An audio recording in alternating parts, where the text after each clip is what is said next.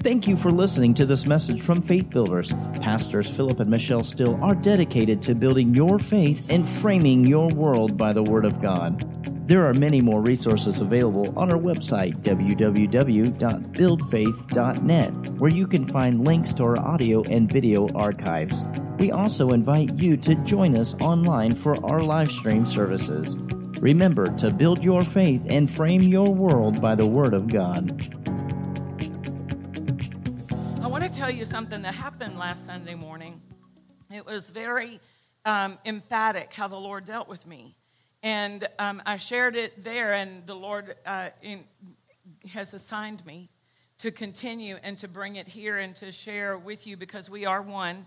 And this applies to us in every area. The Lord dealt with me very strongly, and He gave me a specific scripture, Joshua chapter 3. We're going to receive the tithe and the offering at the end of the service today because I want to go right into what we have just to make sure I'm able to cover what I need to cover today.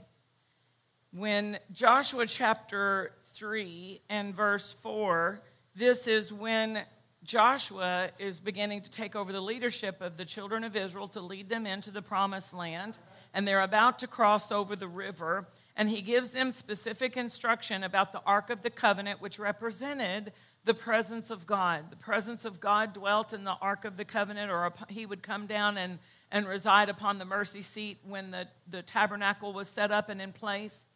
And so when he begins to give them instruction about the Ark of the Covenant, he says this specifically, and I'll read verse 3 to preempt this. He said, "When you see the Ark of the Covenant of the Lord your God, and the priests, the Levites, bearing it," that was the leaders, bearing the presence of God, "then you will remove from your place and go after it."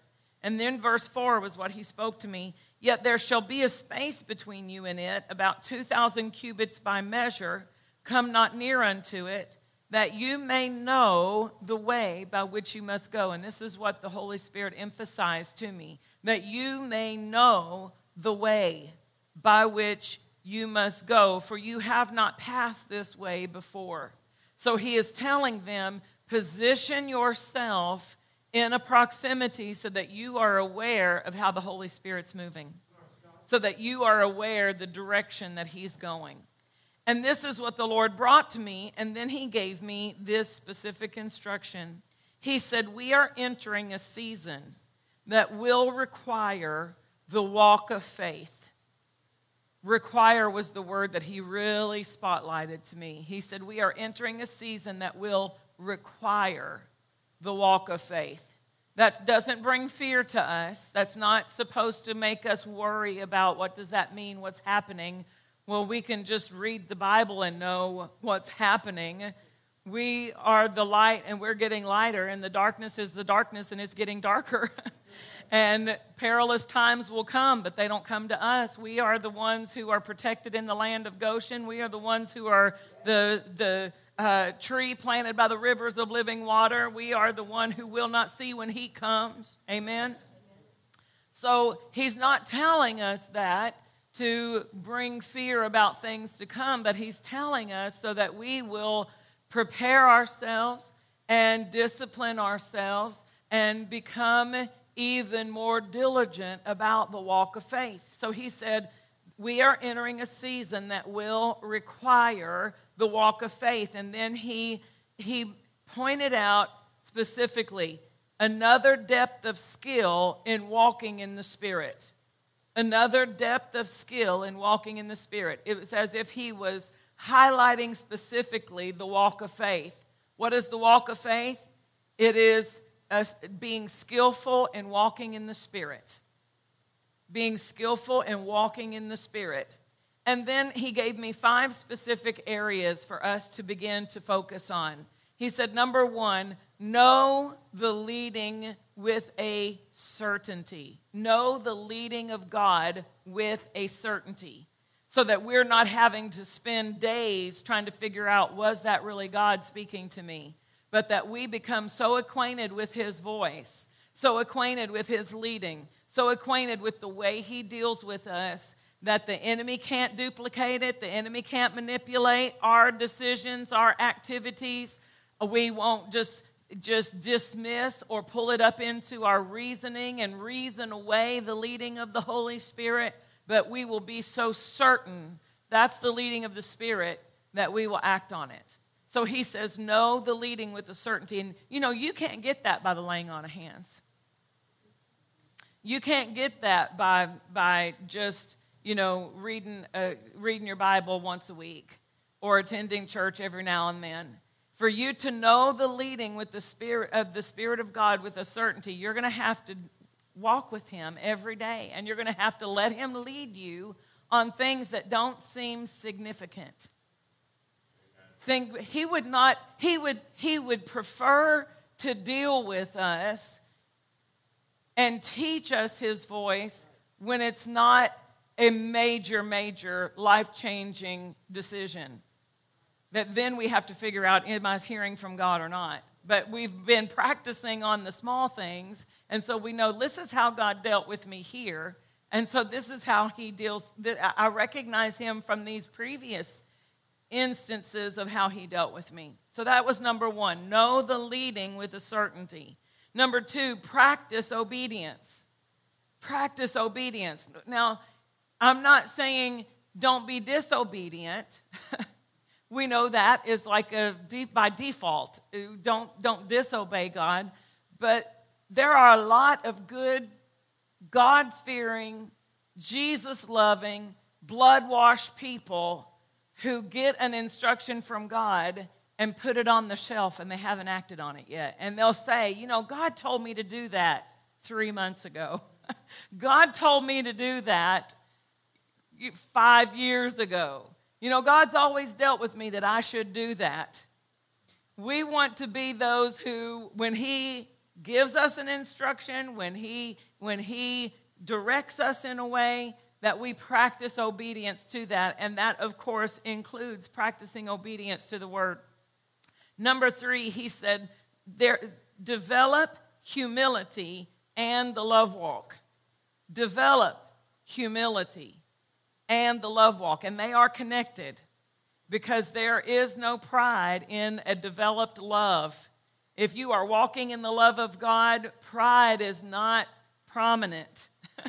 So humility is something that has to be developed. Jesus said, learn this of me. So he said for us to develop humility and the love walk. Number 4, he said the fruit of the Spirit is vital. The fruit of the Spirit is vital. And if you'll remember in my book, Pressure No Problem, we went through each one of the different fruit of the Spirit to see how they work to help us overcome the pressures of life. He said the fruit of the Spirit is vital. The fruit of the Spirit is the character of God, and he's given it to us so that we can walk victoriously. The gifts of the Spirit is the power of God, and he's given that to us so that we can demonstrate his goodness and demonstrate his liberty and his freedom and his reality to the world. But the fruit of the Spirit is for your victory. The fruit of the Spirit is for you to walk above every circumstance and situation. And he said it's vital. So we're going to be learning more about the fruit of the Spirit in days to come. And then finally, number 5, the trust in God, his ways, and his word are safeguards. Now, I'm not just saying trusting in God. He said trusting in God and trusting his ways and trusting his word. If we do that, we set up safeguards for our life. Amen. So this is our homework. When you see me, I will be endeavoring over the next however long until the Lord releases me from it or gives me something else to add to it, giving our attention to this because I want us to be walking accurately in the things that God has for us. Amen? So that's what we're going to talk about today. We're going to talk about how to be led at a higher level. Do you think that you could develop from where you are in following the leading of the Lord? I can. All of us. None of us have arrived at the utmost prominence or proficiency in being able to follow the leading of the Lord. We can all gain skill in this area. So let's go to Ephesians chapter 5, and let's dig in and let the Holy Spirit reveal things to us today. Ephesians chapter 5 and verse 15. Ephesians 5:15. See then that you walk circumspectly. I've never used that word other than reading it from the Bible. Do you use that one you pull out and you say, today I was very circumspectful? Aaron uses it. Yeah. Develop humility. No, I'm just teasing. He's like, yeah. Circumspectly. What does it mean? What does it mean? What does circumspectly mean? If we're supposed to walk circumspectly, he said that we're entering a season where there's a requirement for the faith walk. That this developing a skill, a greater skill in walking in the Spirit. And now we find a scripture that tells us to walk circumspectly. Let me see the Amplified. The Amplified gives us 3 definitions for this word circumspectly. Hallelujah, helping us out. First, he begins by saying, live purposefully. Look carefully then how you walk. And so then he says, live purposefully. So walk is always talking about daily life. When you're talking about the walk of faith, it's talking about your daily walk of faith. When we're talking about walking in the Spirit, we're talking about every day living out of who you are in Christ and not living out of your flesh, not living out of the intellect, but letting your born-again spirit guide the intellect, guide the emotions, guide the decisions of your life. So he says, live purposefully, worthily, and accurately. So we know we're talking about purpose of the word, God's purposes, purposing of the kingdom. Live purposefully and worthily, worthy of the word, or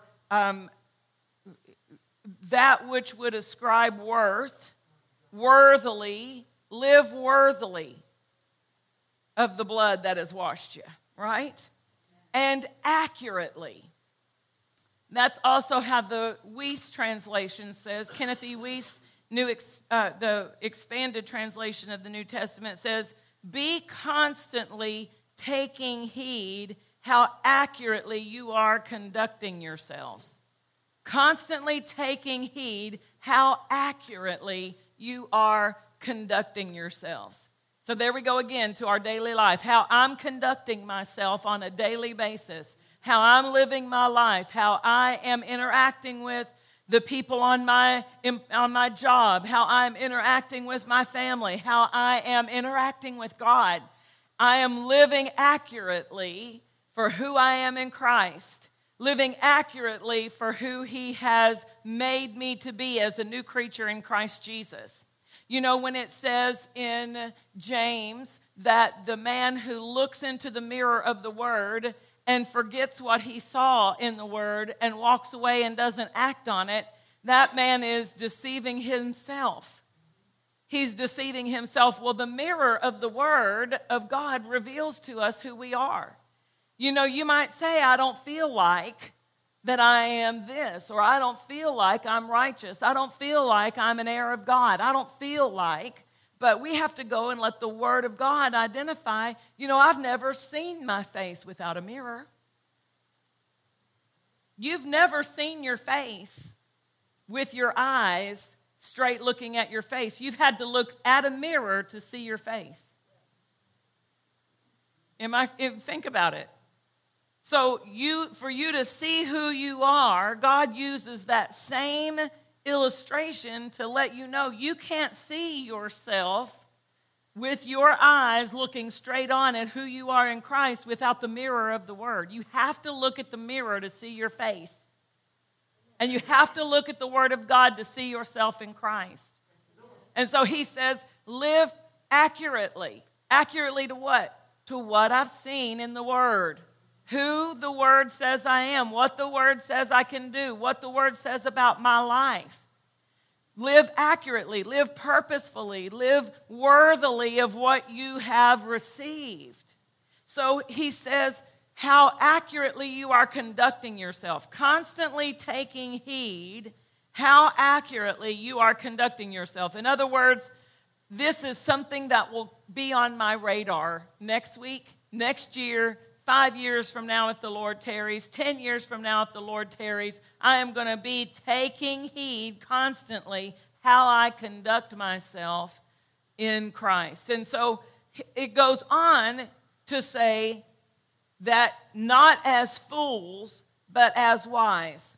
The Word of God is the source of our wisdom. Without the Word, we are limited to natural human reasoning or previous experience. And neither one of those are going to help us live accurately. So we need the Word of God, the wisdom. So see then that you walk circumspectly, purposefully, worthily, accurately, not as fools, but as wise. And what will be the result? We will redeem the time. Redeeming the time. When we become wise, we recognize a different value system. The wisdom of God allows us to see the values that God has placed on things. A lot of people have a value of gold that is different from the value of gold that God has. God uses gold to pave his streets. And a lot of people put gold above God. Do you see the value system? The value system of time is another thing that we need to let the wisdom of God direct us in. Because time is the most valuable asset you and I have. Time is something you can't replace. We all have a certain amount of time. We all have an allotment of time. Now, that doesn't mean there's an expiration date and on a certain day no, we are going to have long, satisfying lives, but there is no one here today on the planet from the 1800s. They're not here, right? So we all have the time that we have, and walking in the Word of God. Have you ever noticed in Proverbs that it says that when you apply the wisdom of God, He will give you length of days and long life? What's length of days and long life? Well, the promise of long life is attached to my walking in the wisdom of God, but also length of days. Length of days means that I am able to accomplish in that span of time. I am able to direct my time so that I have enough time in my day to accomplish what I need to do with my life. When we find ourselves overwhelmed and trying to do too much in not enough time, we need to go back to the Word and evaluate, what have I added to my responsibilities that God didn't put on me? Or what have I added to my time? What am I spending my time on that is allowing my time to get away from me? Hallelujah. You say, well, I don't have enough time to do that, but you spent 30 minutes scrolling through social media. Do you see the redeeming of the time? Do you see the wisdom? And so time is an asset that we need to direct like we would direct money. When we begin to become wise with our money, we don't let it just go wherever on whatever whim we have. We learn about impulse spending. We learn just not to even go by that area that is set up for impulse buying. Don't even just direct the children. If you got the kids with you, take them away from that aisle. Avoid that aisle, because you know they're going to get over there and they're the ones that are being targeted. It's right there on their eye level. Mommy, I want that. Why is that there? Who put that there to make my child start wanting that and begging me to get it for them? Amen? Those things we've got to recognize. Time is like money. I've got to direct it. and I've got to guard it. And I've got to put the priorities in my time. When you begin to apply wisdom to finances, you begin to give an assignment to your finances instead of letting your finances be answering every demand that comes in. You say, no, wait, here's what we're going to do first. We've got to have a roof over it. First of all, we're going to honor God with the tithe, and then we're going to pay our rent or our mortgage, right? And then we're going to make sure we have gas money so that we can get to our job, so that we can have some food coming in and money coming in, right? And then we're going to make sure that we've got food and utilities. And so we've got to put in priority what must be paid. And then impulses and desires, they come down at the bottom of the list. And if you don't do that, you'll get your paycheck and you'll start with the impulse. You'll say, let's go to Mexican tonight. Come on, let's go get some enchiladas, and let's go to the movies. Let's go do this. Let's go buy that thing we were wanting. And then, wait, I don't have enough to pay the things that I got to have. You see the difference? The wisdom is the only difference. The wisdom is the only difference. Well, the same thing is true with our time. I remember my grandmother, a godly woman, who raised me from the time that I was probably kindergarten through third grade. And I remember asking her when she got towards the end of her life on earth, and she said, if I could do things differently, I would have spent more time playing with you and your brother instead of constantly in the kitchen. Because I remember my grandmother in the kitchen. That's where she was all the time. In the kitchen or in the garden. And she said, I would have spent more time playing with you and your brother while I had you with me than just constantly just working. And I look back and that always it stuck, it implanted in me that she looked back and she recognized, the food was necessary, all the work was necessary, but I didn't give priority to the relationship while I had the available time, while I had the available access. She had the time, but she was doing something else with her time and always sending us away, sending us to go do whatever while she cooked and cleaned. And so let the Lord lead your time priority. So he says, redeeming the time, because the days are evil. Wherefore, be not unwise, but understanding what the will of the Lord is.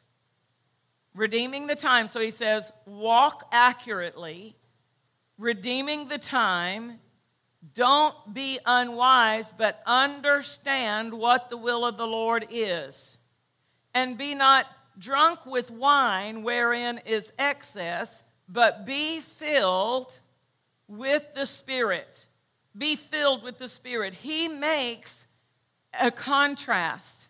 He says, don't be drunk with wine wherein is excess. Now, we've probably seen people who were drunk and how they acted when they were drunk.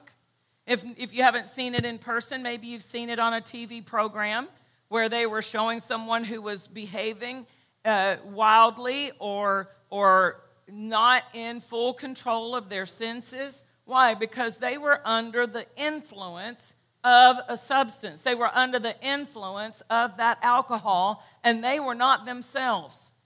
They were not thinking accurately, thinking wisely. They were responding because they were controlled by the alcohol.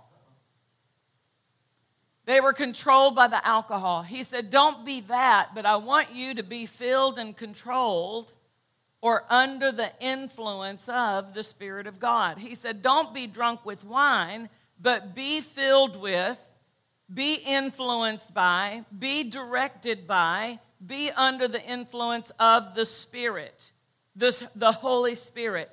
The Weiss translation says, be constantly controlled. Give me amplified on the screen if you would. Be constantly controlled by the Spirit. Is that possible? Can I do that? He's not going to force me to do that. The Holy Spirit is not going to force me to walk in the Spirit. When I say walk in the Spirit, the Holy Spirit lives in the believer. If you've accepted Jesus Christ as your Lord and Savior, He's in you. He's in you. The Holy Spirit is in you. But He's not going to make you walk with Him. He's not going to make you talk to Him. But He's there. And if we will yield to Him and learn from Him and invite Him, our born-again spirit, directed by and guided by the Holy Spirit, that's how we walk in the Spirit. That's how we walk in the Spirit. So it's living out of the born-again you. It's responding out of your spirit, who you are as a person alive unto God. But it's His guiding, His leading, His direction, and He is ever present with us to help us. Not just in dire circumstances, but in every decision of our lives. So it says, be filled, and I like the Amplified, it says, and stimulated with the Holy Spirit. Well, alcohol is a stimulant. That's what it's referred to. It's a scientific name for it. It's a stimulant. And it gets people acting a certain way. He said, I don't want you to be involved with that, but I want you to be stimulated by the Spirit of God. I want you to be under the influence of the Spirit of God. That's the will of God for our life, is that we have such a interaction with His Holy Spirit that we are constantly, in every moment of every day, accessing His wisdom on the situation, asking Him how to handle this. He's available. Amen? So this accuracy, this ability to redeem the time is connected to our being guided by and led by the Holy Spirit. Now, when Jesus was getting ready to go to the cross, He has a conversation with His disciples. And in this conversation, He is preparing them for things that are about to come. And He comes to His disciples, and He, from John 14 all the way through John 17, He covers specific areas of their lives that are about to have a significant change. He says, you know what? Before this, you have heard it said that you should love your neighbor as yourself, but I'm going to raise the standard on love, and I'm going to say, I want you to love the way I have loved you. He said, before now, you have had the Holy Spirit with you, but after this, He will be in you. And He begins to identify in this conversation specific things that are going to be vastly different than the way they were before. And in that conversation, He dealt so much with the way we interact with the Holy Spirit that we need to go back and see why He was emphasizing it the way He was emphasizing it, and how we are to apply that to our lives as well. So let's go to John 14, and let's begin in verse 16, because we want to be led. We want to be led by God. John 14, and beginning in verse 16, He said, I will pray the Father, and He will give you another comforter, that He may abide with you forever. Another is the word that means exactly like the first. If you were to have a bowl of fruit and you were to give someone a banana, and then a few hours later you would say, do you want another piece of fruit? If you gave them an orange, it's not the same word, another. In order for you to use this word that is identified in John 14, it would need to be another of the exact same kind. And so you would say, do you want another? And you would hand them a banana. because an orange isn't exactly like the first piece. It's a piece of fruit, but it's not just like what they had before. So using this word in the original language, there are two different words for another, and that's why we look at it to recognize Jesus identified the Holy Spirit as being exactly like him. Now think about that, because I've had people say things like, if Jesus was here, well, the Holy Spirit he is here to lead us the way Jesus would lead us if Jesus was here. He is here to instruct us. And if Jesus was standing there instructing you, he wouldn't say it any differently than how the Holy Spirit says it. Exactly what the Holy Spirit says is how Jesus would say it. Exactly what the Holy Spirit advises is how Jesus would advise you. The counsel that the Holy Spirit gives us is exactly the same as the counsel that Jesus himself would give us. He says he is another one exactly like me. He's exactly like me. Another, and then he uses the word comforter. This word comforter is such a big word that the Amplified has to use like 7 different words to define it. Put up the Amplified, because it's a power-packed word. It's the word paraclete, and the compound word paraclete. The para means side by side, and it means to partner with. And the word cleat means to be called, appointed, or summoned. Called, appointed, or summoned. So the Holy Spirit, he's in you, he dwells in you, but he works with you as if side by side, as if he's walking alongside with you, constantly available to help you to do some of the things we're going to learn about. But it's his summons, it's his appointment, it's his calling. God has specifically identified that the Holy Spirit's purpose on this earth is to help you and to help me to accurately live our lives for God. Hallelujah. So this word in the Amplified is so detailed. It says counselor, helper, intercessor, advocate, strengthener, and standby. Hallelujah. That's who the Holy Spirit is to us. That's what is available in him, but not every believer is accessing that. Not every believer is interacting with him and allowing him to be who he is in their life. And so we want to know how God has equipped us with this relationship with the Holy Spirit so that we can yield to him and learn from him and let him lead us at a higher level. Do you think you could be led at a higher level? Do you think that, God knows millions of ways to get you out of debt? Amen. He knows multiple ways to get you out of debt. How about we let him lead us? Lord, lead me, right? How about we let him lead us? He knows the way for us to get our airplane. I'm just going to let him lead me. I just want him to counsel me. I want him to help me. Amen? Glory to God. Let the Lord lead you. Praise God. So we want to find out who he is to us so we can let him be who he is to us. Amen.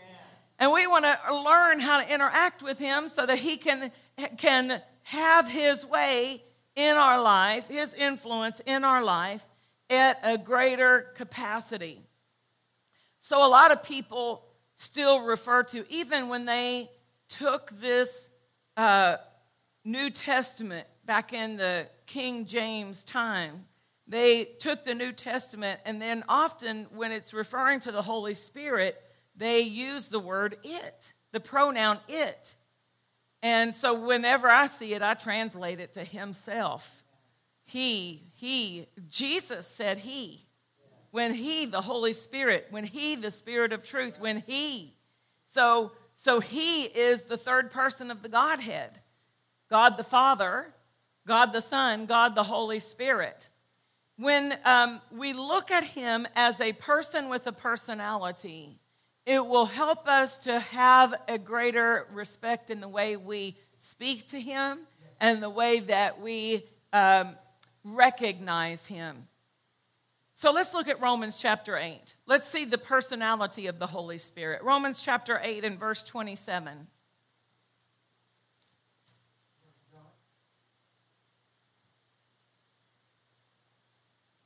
And he that searches the hearts knows what is the mind of the Spirit. The Holy Spirit has a mind. He that searches the hearts knows what is the mind of the Spirit, because he makes intercession for the saints according to the will of God. So we see that the Holy Spirit, he has a mind. 1 Corinthians 12 and 11.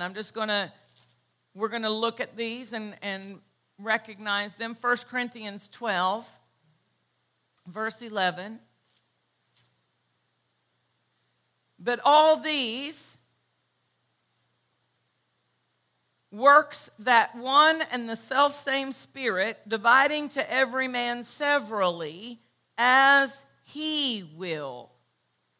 So the Holy Spirit has a will. We talk about the tripart being of man. We are a spirit. We have a soul. Our soul is our mind, our will, and our body. Our mind, our will, and our emotions, and we have a body. Well, the Holy Spirit is a person with a mind, a person with a will. Ephesians chapter 4 and verse 30 says that it is possible to grieve the Holy Spirit. That would identify he has emotions. To grieve the Holy Spirit. The word grieve means to make sorrowful or to cause grief or heaviness.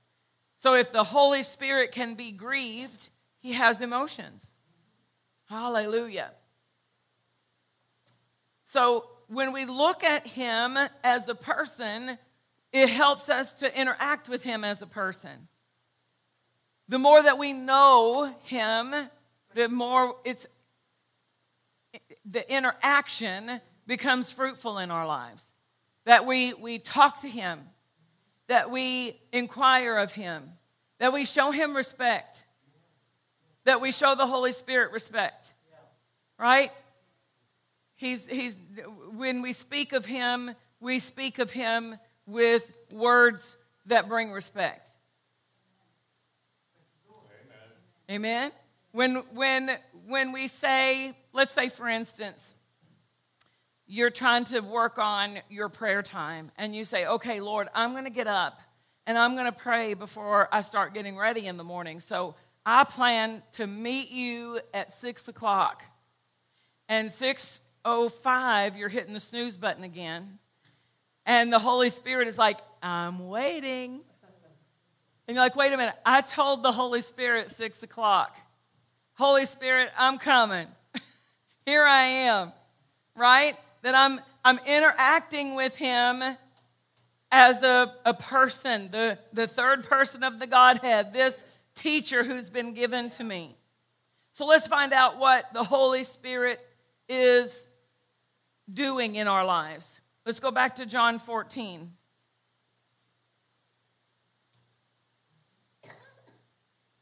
John chapter 14 and verse 26.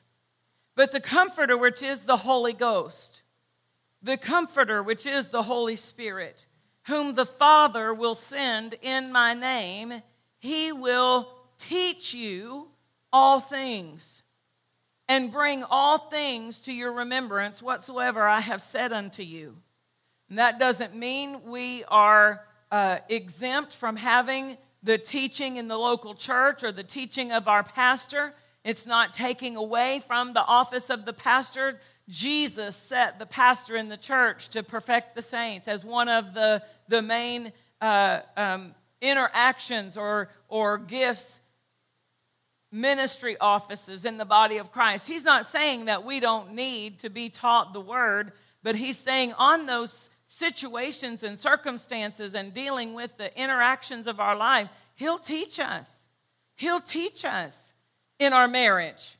He'll teach us how to respect our husbands, ladies. He'll teach us how to submit. That does not come naturally. You need the help of the Holy Spirit to know how to answer with a soft answer that turns away wrath. Because everybody has flesh that wants to pull that attitude out and say, oh, no, you didn't just say that to me.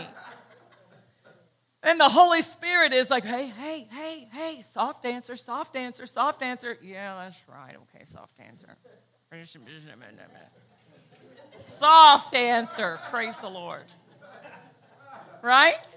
He will teach us. So it's talking about teaching us in our daily life, teaching us how to apply the word in our life, teaching us, listen, parents, when your children become teenagers and young adults, it's a whole new walk of love. It's a whole new walk of love. It's like, I've done everything to pour into you all of your life and equip you for great things, and now you think I know nothing. Right? You need the help of the Holy Spirit to have patience and to walk in love. Love endures all things, even the rolling of the eyes that teenager doesn't approve of it, doesn't say it's okay for you to do that. We'll correct it. We will instruct, but the Holy Spirit will help us. He teaches us all things. And he will bring all things to your remembrance. Thank you, Jesus. Yes. He will bring things to your remembrance, things that God has said to you, things that Jesus has said to you, things that you have let slip. You know, the book of Hebrews warns us that we need to give more earnest heed to the things which we have heard so that we don't let them slip. Sometimes we still let them slip because we haven't been paying the right attention to it. But thanks be unto God, we have the help of the Holy Spirit that he will remind us what the Lord has said. He will remind us how he instructed us. He will remind us what he told us to do in that situation.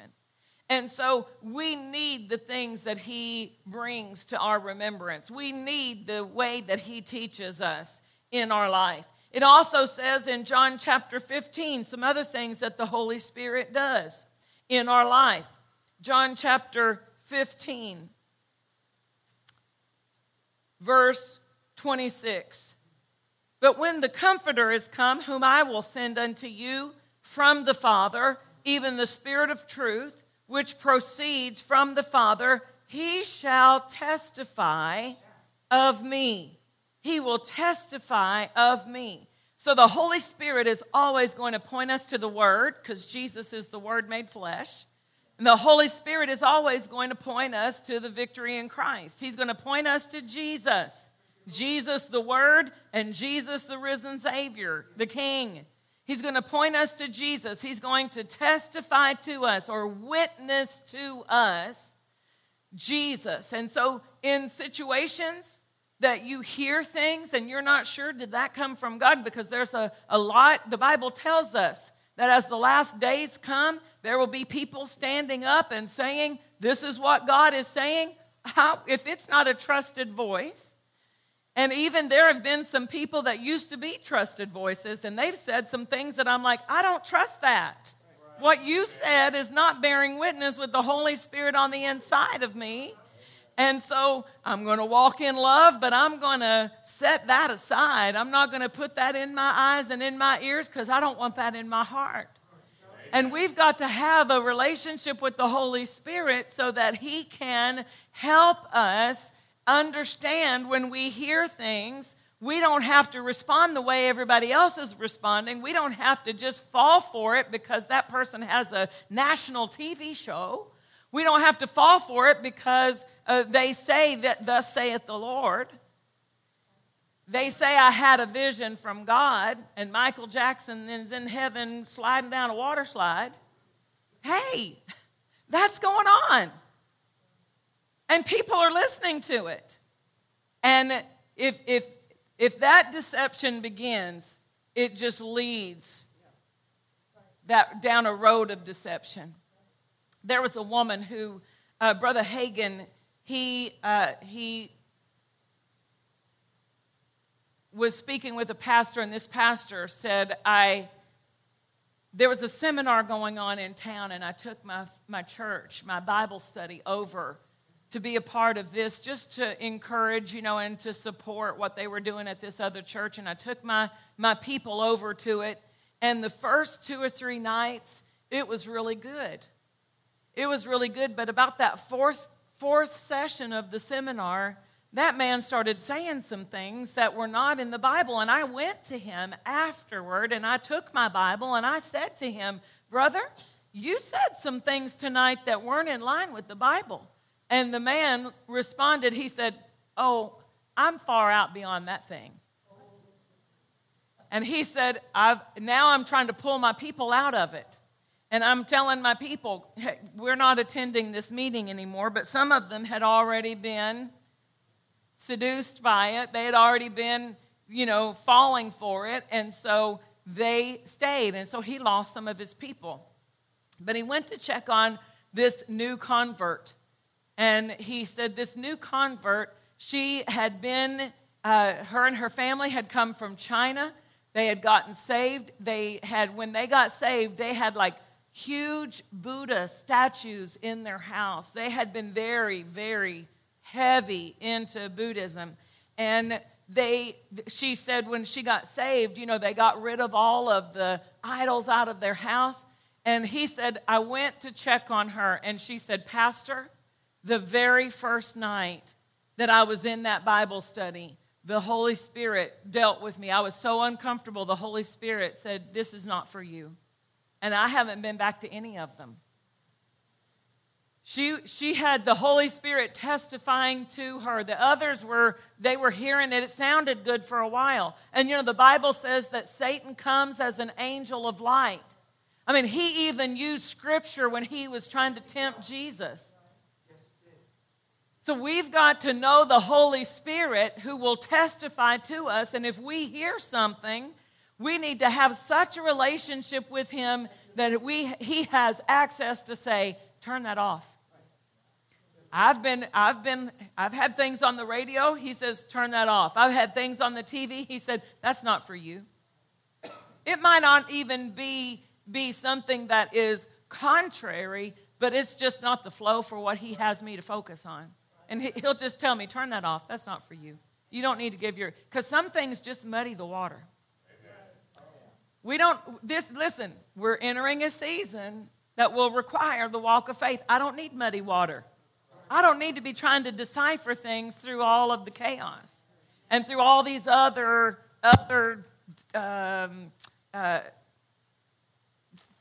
things that are demanding attention. I remember hearing Brother Hagin say, that he would go listen to someone who did not necessarily agree with him doctrinally and everything. And he said, "But I just learned how to chew the hay and spit out the sticks." And I thought, okay, chew the hay, spit out the sticks. Chew the hay, spit out the sticks. So I had this one minister that I enjoyed certain areas that this minister would teach on. And I liked the presentation. I liked the excitement and the way that they presented it. And so, but there was one area in that person's teaching that they believe God will put you through all kinds of difficult situations and hardships to bring out the anointing in you. But that's not what the Bible says. The Bible says that the Spirit of the Lord comes on us to anoint us, that we're anointed because we're in Christ. And so God doesn't have to put me through the wine press to bring out the anointing. He already put Jesus through the difficulty. And so the anointing comes from the head, the anointed one, not from the hardship. But this person would preach that in the messages that I wanted the teaching of the other part. And so I found myself in a difficult situation. And do you know what I had to do before I could even get my shield of faith up? I had to cast down all of that wrong teaching that came in through that it was just a little bit. It would just be a little phrase here and there. It would just be a little 2-minute segment of the sermon that would focus on that. But faith comes by hearing. And he says, guard your heart with all diligence, for out of your heart flow the issues of life. And so I had allowed some things in my heart that when it came time that I needed to use my faith, there was a hindrance of wrong teaching. And I had to first go and cast that imagination down and replace it with truth before I could deal with the difficult situation that I was dealing with. I'm helping you right now. I'm helping you understand that you are in development. You are in a stage where God is preparing you.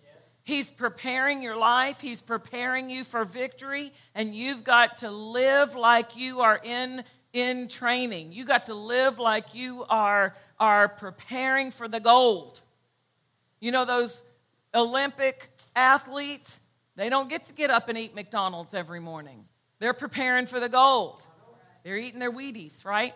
They're getting up and they're going and they're ice skating or they're swimming their laps. They're doing their gymnastics, whatever it is that they're preparing for. Their food is a major part of their performance, and your spiritual food is a major part of your performance. You need the help of the Holy Spirit because there is not a label on every can in the Spirit.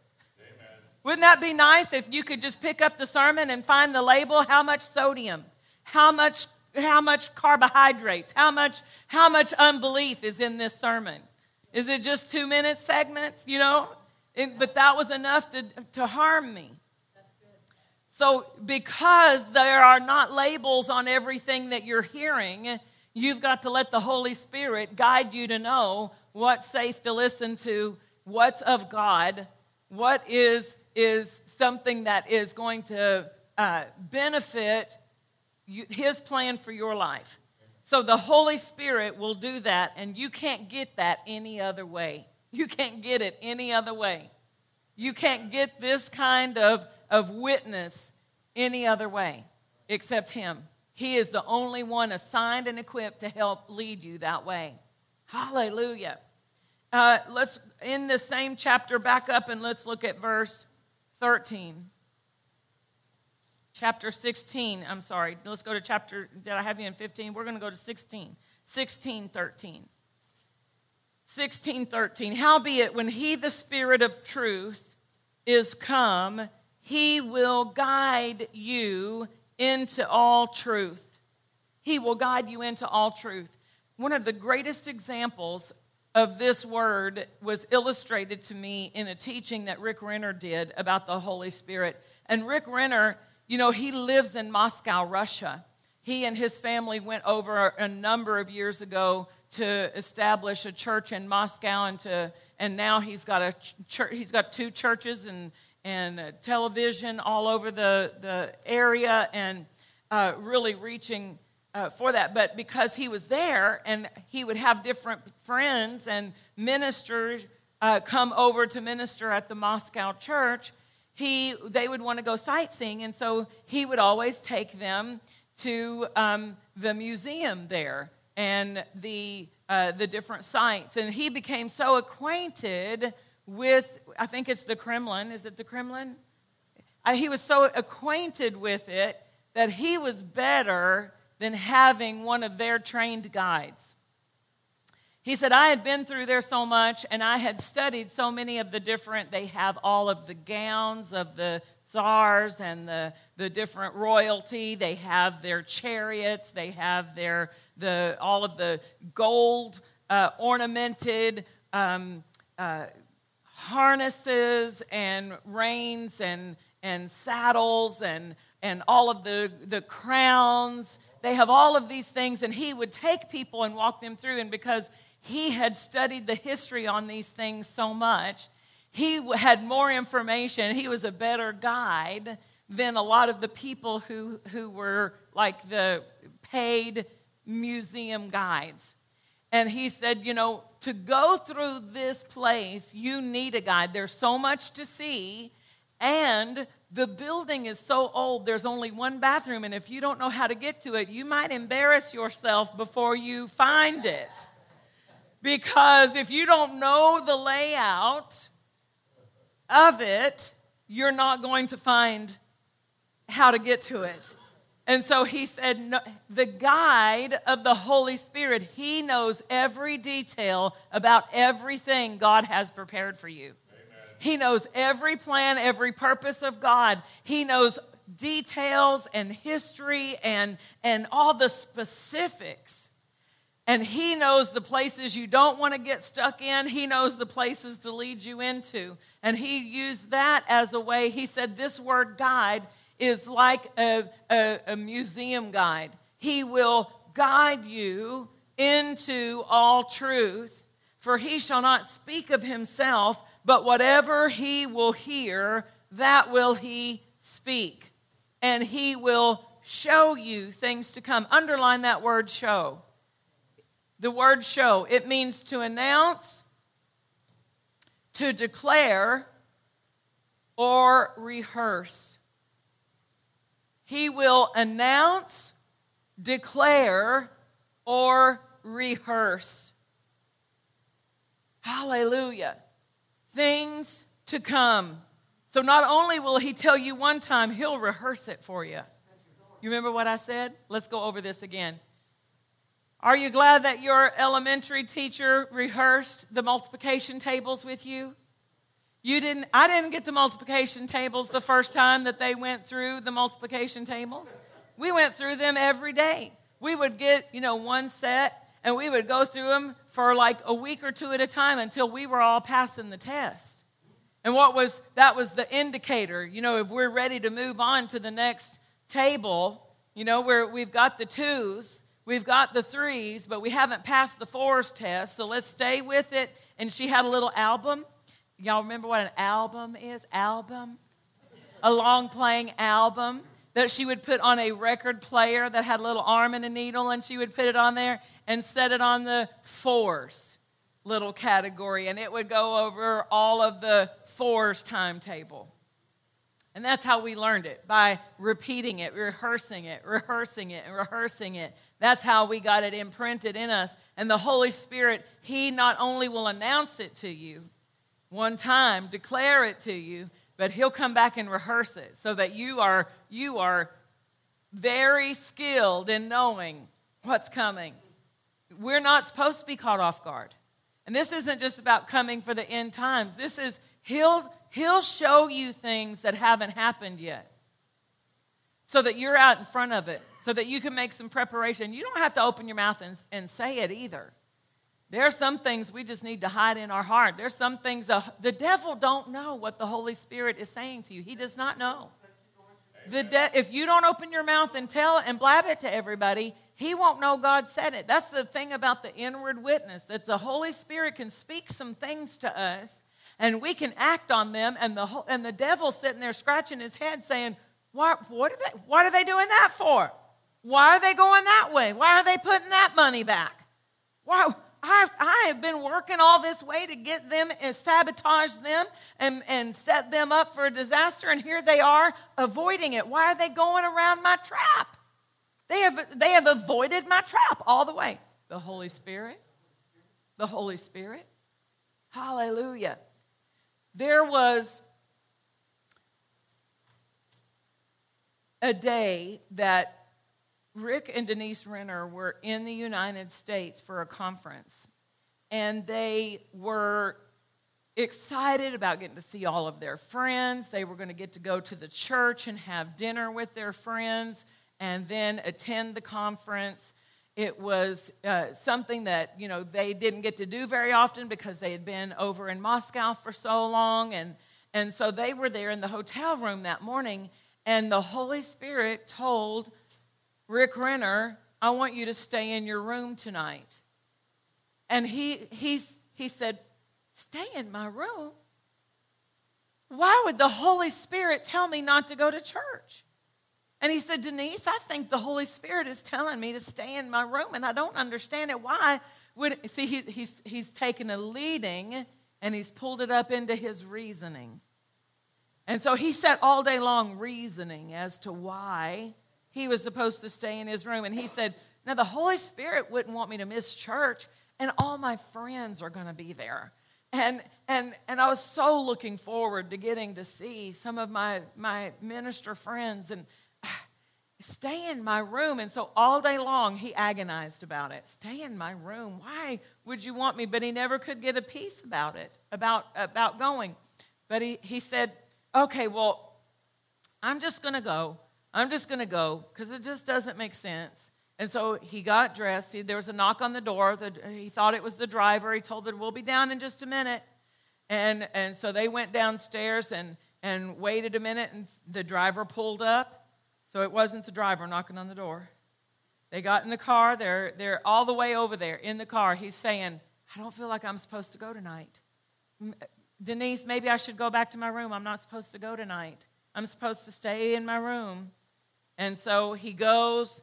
They walk in the building. He said, I got to go home. The driver said, do you want me to take you back home? He said, yeah, I got to go home. And he was so put out. Now he's mad, okay? He decides to go home, back to the room. And so he gets in the car and he goes, well, since I'm missing dinner, pull through here and let me get a hamburger.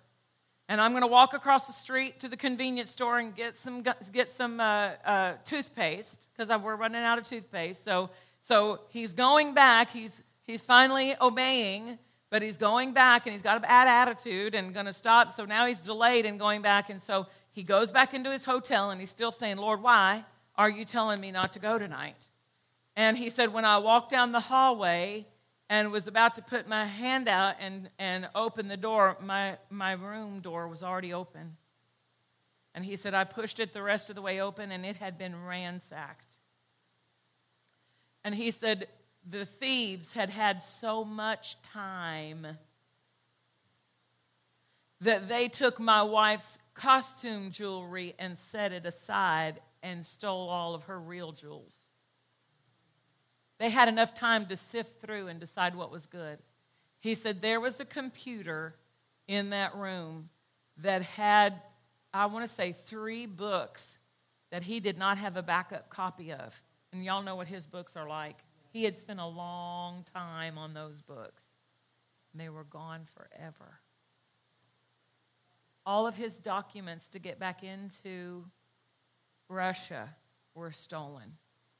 His passport, the documents that he needed to re-enter, everything. He sat down on the side of the bed and said, I was supposed to stay in my room. It wasn't don't go, it was stay in your room. So he had to go through a lot of difficulty just to get back into Russia. He had to go try to get these documents again. And when the police came and they did all the different, it was quite an ordeal. Fast forward a number of years, probably about 10 or 12 years later, their family is planning a vacation. And they have planned this vacation all year long. They've bought their tickets. They've made their reservations. They've got this family package deal. They've got family from other parts of the world flying in to be a part of this family vacation. And about 2 or 3 weeks before the vacation, he says to his wife, we don't need to go. We've got to cancel. And she started to say, But Rick, can you hear Denise? But Rick, we've got family coming in. He said, do not in any way try to change my mind about this. Cancel the reservations, because the same way he dealt with me about don't leave the room, stay in the room. I have this. It's the same way he dealt. You see what I'm saying about if I'll let him lead me, I'll recognize how he led me last time. I'll identify that was the Holy Spirit and I overrode it. But this time I'm not going to override it. And so he said, cancel the tickets. I don't care what it costs. I don't care how much money we lose. We're not going. And so she said, okay. And they let the family know and everyone canceled their tickets. The day they were scheduled to be at that hotel, a tsunami came in and the hotel was completely wiped out. They would have been in the center of where the tsunami hit in that region. in the center on the beach. But he said, that's what he said, the same way I felt when the Holy Spirit told me not to leave the room is the same way I feel about this, and I'm not going to override it this time. Now, here's what I want to identify to us. It's possible to hear something in my spirit and pull it up into my head and reason it away. That's why I've got to allow this practice. I've got to deal with the Holy Spirit, interact with Him so that I become quick to obey. Because I don't have to. Now, it's right for us to be wise. I'm not saying I'm not saying just randomly. I'm saying when the Holy Spirit is dealing with us and He prompts me to do something, I don't want to override it with my rational thinking and talk myself out of it. Right. So that's why I need to know it was Him. Amen. That's why I need to know that's the Holy Spirit. And I don't have time to spend 3 days trying to decipher was that Him or me or the pizza I had last night. I need to know that was Him. So I was leading song service on a Sunday night. I got done leading song service. Pastor Marie was with me. She was armor bearing for me that night. I walked right down the aisle, and as I'm walking down the aisle to go get a drink of water, because it was one of those song services, I was wet with sweat. I was thirsty. We had been and so I'm walking down the aisle right there, and the Holy Spirit said, "Go home now." And I looked at Marie Price, Pastor Marie, and I said, "I've got to go home now." I couldn't explain it. I didn't have any reason for it. And she said, "Okay." And at the time, we lived here in DeSoto. I grabbed my keys. I had left one of my children at home. That child said that they weren't feeling well that night, and so I gave mercy and said, "Okay, you can stay home from church." When I pulled up into the driveway, there was a car in my driveway that didn't belong in my driveway, and I walked in just in time. Just in time. Moments later would have been too late. I walked in just in time to stop an adult from doing something to my teenager they had no right to do. Moments. If I had said, "Well, let me wait, let me call," I didn't know any details, but I knew He said, "Go home now." Hallelujah. Now, that's a dramatic. Brother Rick's was dramatic, but hear me. Hear me as your pastor. The Holy Spirit wants to teach you on things that are not major decisions. He might ask you to turn left at the stop sign, and you say, "Why am I turning left?" Just turn left and say, "Lord, I think that you were prompting me to do that. I don't know why, and I don't need to know why." Hallelujah. I'm not talking about being weird, but I'm talking about being accurate. He would rather teach you. I heard Pastor Nancy Dufresne say, she said, "I was going in to buy a couch. I had cash to pay for the couch.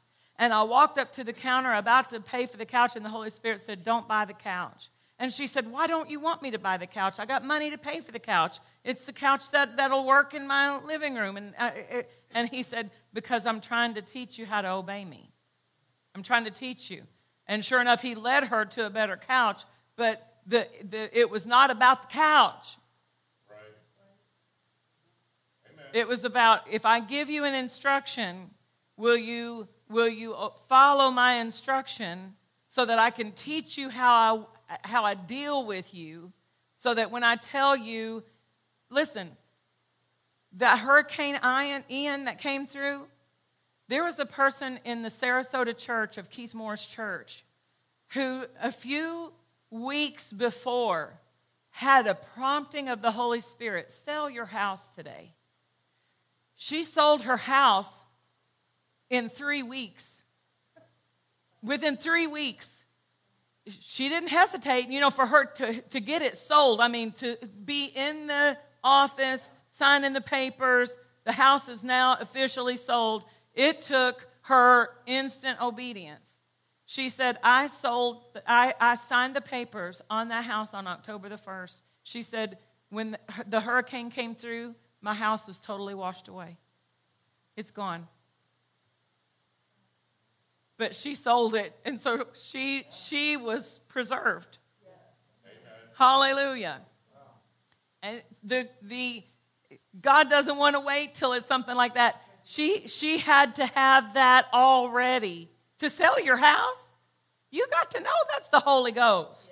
Yeah. You're not going to just be, okay, well, I think it might be. I'm not sure. No, he wants us to be certain. A certainty. A certainty. Don't have to explain it. We don't have to. He is not required to explain all the reasons. Do you see the faith walk? If he prompts me, he doesn't have to explain to me why. If he prompts me, I want to give him my obedience. Amen. Without requiring him to show me. We are not living in the same situation that Gideon was living in. Gideon did not have the Holy Spirit in him to testify or show him things or to rehearse things to him. Gideon said, Lord, if it's you, let the cotton be dry, the fleece be dry, and the ground around it wet. And God did that for him. And then he got up the next day and said, Lord, if it's you, let the ground be dry and the fleece be wet. And God did that for him. But we don't put God to those tests. That's not the way we interact with God. He lives in us. He didn't live in Gideon. Gideon didn't have the ability to hear from God in his heart. We do. The spirit of the man is the lamp of the Lord, the candle of the Lord. God deals with us in our spirit. He wants to become so proficient in the inward witness that he doesn't have to do anything else, because the devil can manipulate a word. The devil can give a person a dream. The devil can give a vision. It can look like God because it was spectacular. Do y'all remember when Brother Hagin, he was healed and he had gotten up out of bed that first time after being in his bedridden for a year and a half? And the Holy Spirit, he'd been meditating on the Word, and he got up out of bed and went to breakfast that morning, and he had been healed, but he was still 86 pounds and had no muscle on him, and he was tired. And so he said, I'm going to go back and lay down and rest. And so he went back to his room to rest, and he heard a voice say, it is appointed unto man once to die, and then the end, or something like that. And he said, well, I know that's in the scripture. So God must have healed me, and now he's going to take me. And why did God heal me, and now I'm going to die? And so when lunchtime came around, he didn't even go to lunch. He was preparing to die. He said, I sat there all day long thinking, I'm going to die now, because I heard this voice say, it is appointed unto man once to die. And I'm going to die now. And so he's sitting there. His mom brings lunch in. He didn't want the lunch, and he's sitting there thinking how hard this is going to be on his mom, that now he was healed and then he died anyway. And so he's reasoning. What is he doing? He's all up here in his mind. He's all over here in his emotions, and he's sitting there in his rocking chair, thinking about what the voice said, and he's just assumed it was God because it was scripture. And it was spectacular. He said it felt like all of the hairs on his arms stood up. It was spectacular. It was booming. And so he was convinced it was God. And he said, right here in my heart, I heard, with long life, I will satisfy you and show you my salvation. But he immediately discarded that, disregarded it, because the spectacular voice and the scripture was, it was scripture, and it was loud, it was pointed unto man. It was spectacular. So he said, again, he's sitting there a few hours later in the rocking chair waiting to die, and this comes up in his spirit. With long life, I'll satisfy you and show you my salvation. And he, again, disregarded it and went back and reminded himself how spectacular the voice was. That it was so loud, and it made his hair on the arm stand up, and it was the scripture. And so it must be gone. God's going to take me today. The third time that it came up in his heart, with long life I'll satisfy you and show you my salvation, he responded. Remember, we're learning how to interact with the Holy Spirit. The Holy Spirit was reminding him what Jesus had said, but he wasn't responding to what the Holy Spirit was saying. We've got to learn how to respond. If you'll learn to ask him the right questions. Ask the right questions. How can I do that? How can we have a debt-free plane? Show me how. That's what I want to know. Learn to ask the right question. What question is going to bring out of him the response that I'm going to need in this situation? So he responded this time. That's the only difference. Brother Hagin said, I responded with the question, is that in the Bible? And immediately, in his heart, he heard, it's in Psalm 91.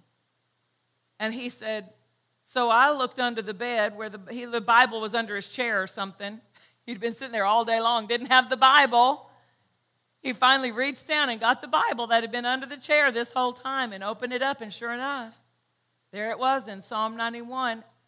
And he learned that day that even though it was spectacular, it wasn't God. And isn't that what the prophet found out? God wasn't in the loud wind. God wasn't in all of these loud outward. It was the still small voice. Because Romans chapter 8, and we'll close with this, and honor the Lord with our tithe and our offering. Let's look at Romans 8.